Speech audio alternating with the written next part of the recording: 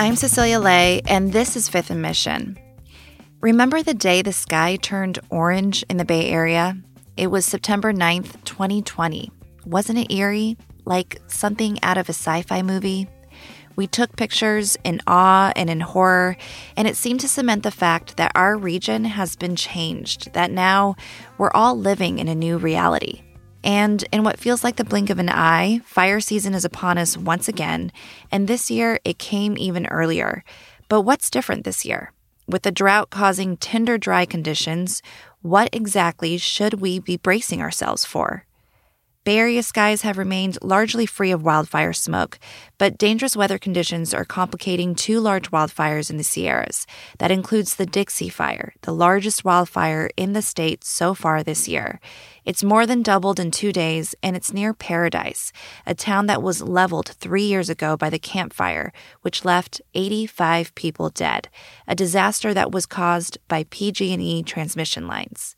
Today, Chronicle Energy reporter J.D. Morris joins me to talk about how this year's fire season is shaping up and how it compares to previous years, fire seasons that we're still trying to process and recover from. So, J.D., give me the lowdown. What's been happening this fire season and how is it looking compared to recent years? Unfortunately, California is in the midst of another very active, very challenging and severe wildfire season, which is really distressing given that last year, 2020, was such a record-breaking season.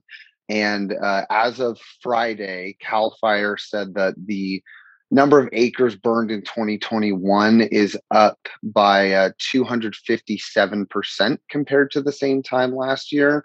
So things aren't looking great. However, I will note just two quick things. Number one, one of the reasons why last year was so bad had a lot to do with a really unusual dry lightning storm. And while we've had some weather patterns that have kind of looked like they might be concerning from a lightning perspective and have brought some lightning, we've not yet seen anything on the scale of what we saw last summer in terms of dry lightning. And then the other thing that I'll just note is that California for a very long time was sort of unnaturally suppressing too much fire. Native Americans routinely burned the landscape intentionally. And for basically 100 plus years, California had this policy of, extreme fire suppression that wanted to put out any and all fires. And we've learned that was misguided and that's not the way to go. And, so we are going to have to learn to live with fire here in California more than we did in the past century. And can you say more about why that isn't the way to go? What have we learned from previous fire seasons that could change the approach this year?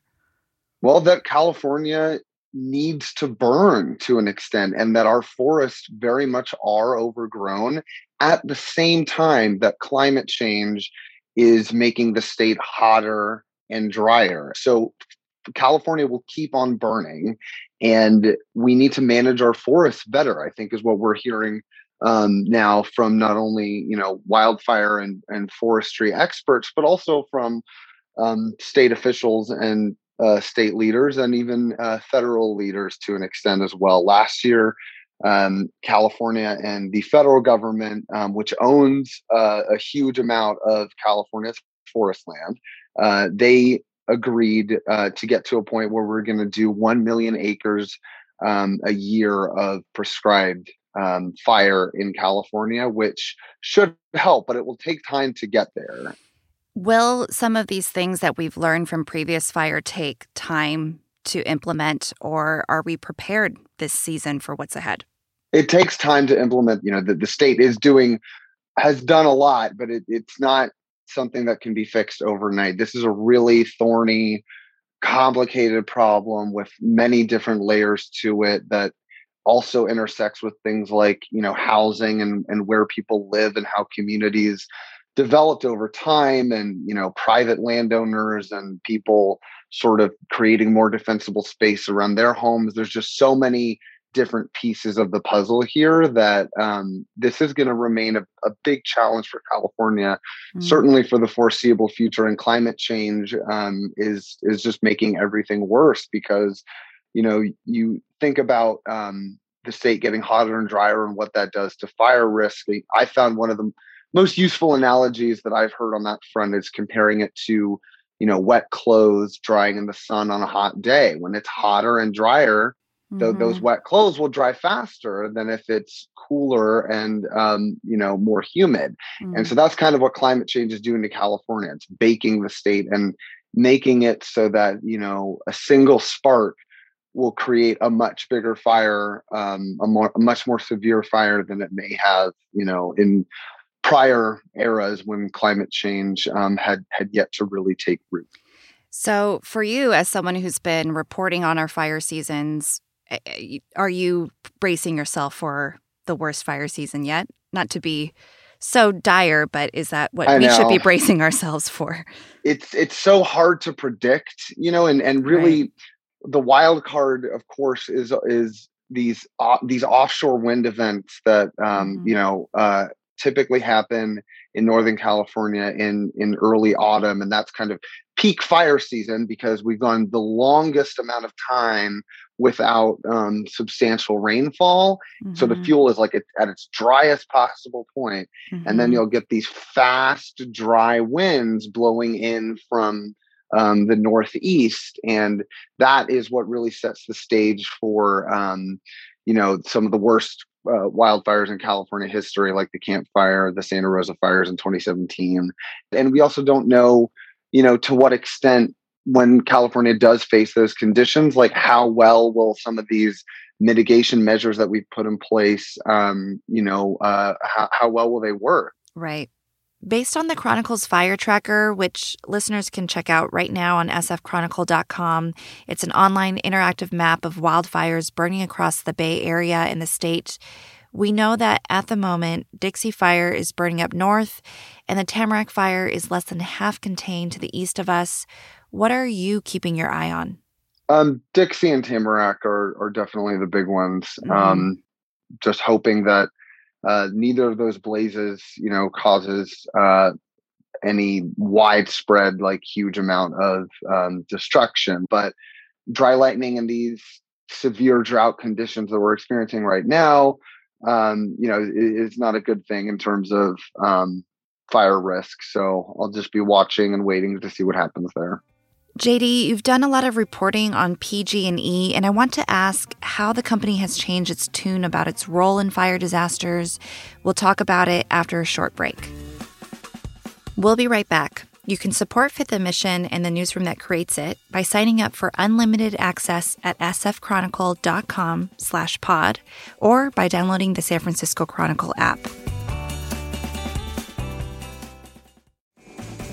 So far, Dixie Fire is currently the largest fire in the state in 2021 so far.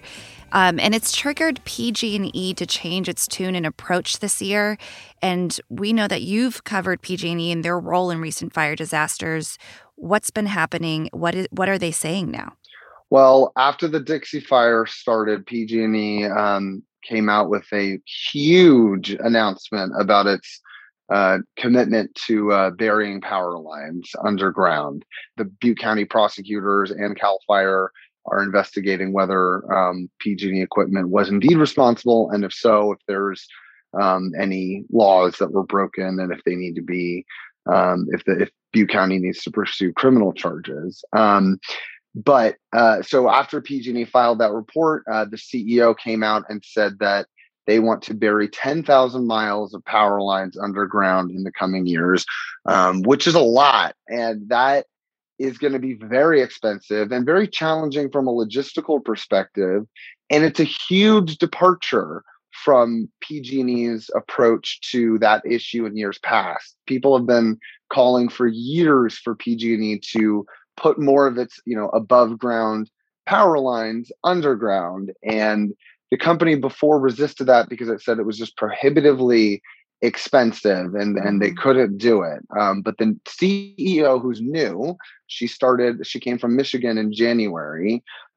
She has come out and said that they've learned that when they do this undergrounding work on a big enough scale, that they can reduce the cost enough to a point where it makes more sense for them to do it. And I think they are also probably just feeling the heat, if you will, and sort of understanding that, they need to do something much bigger.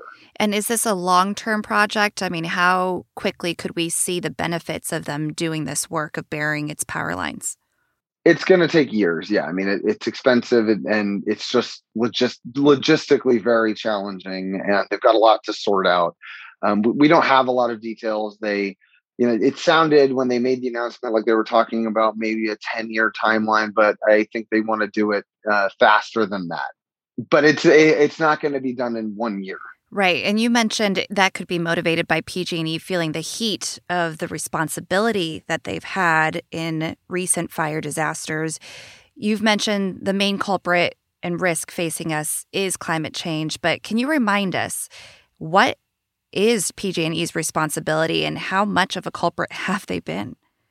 Well, their equipment has started, some of the worst fires California has ever seen. The Camp Fire killed like 85 people and destroyed like 18,000 plus buildings. It was both the deadliest and most destructive wildfire California's ever seen, as measured by the number of buildings burned.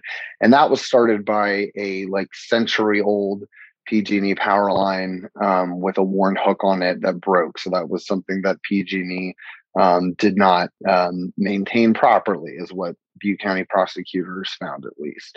But it is important to understand, if you're going to drill down on PG&E, there's a big difference between transmission and distribution. And both of those kinds of power lines have started wildfires in the past. So transmission towers and transmission lines are those big, giant lattice steel towers. They're long distance power lines. They're like the freeways of the electric grid that carry power at very high voltages across very large distances from where it's generated to a substation. Typically, a distribution line is like the classic wooden pole with a power line on top that brings power into your neighborhood. Those are more common. They're like the surface streets of the electric grid.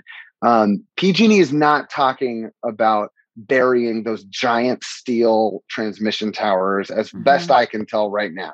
And the risk with transmission and distribution lines starting a fire is very different. Transmission lines has more to do with equipment breaking and starting a fire, whereas with distribution lines, it's trees. Main risk is like a tree falling on the line and starting a fire.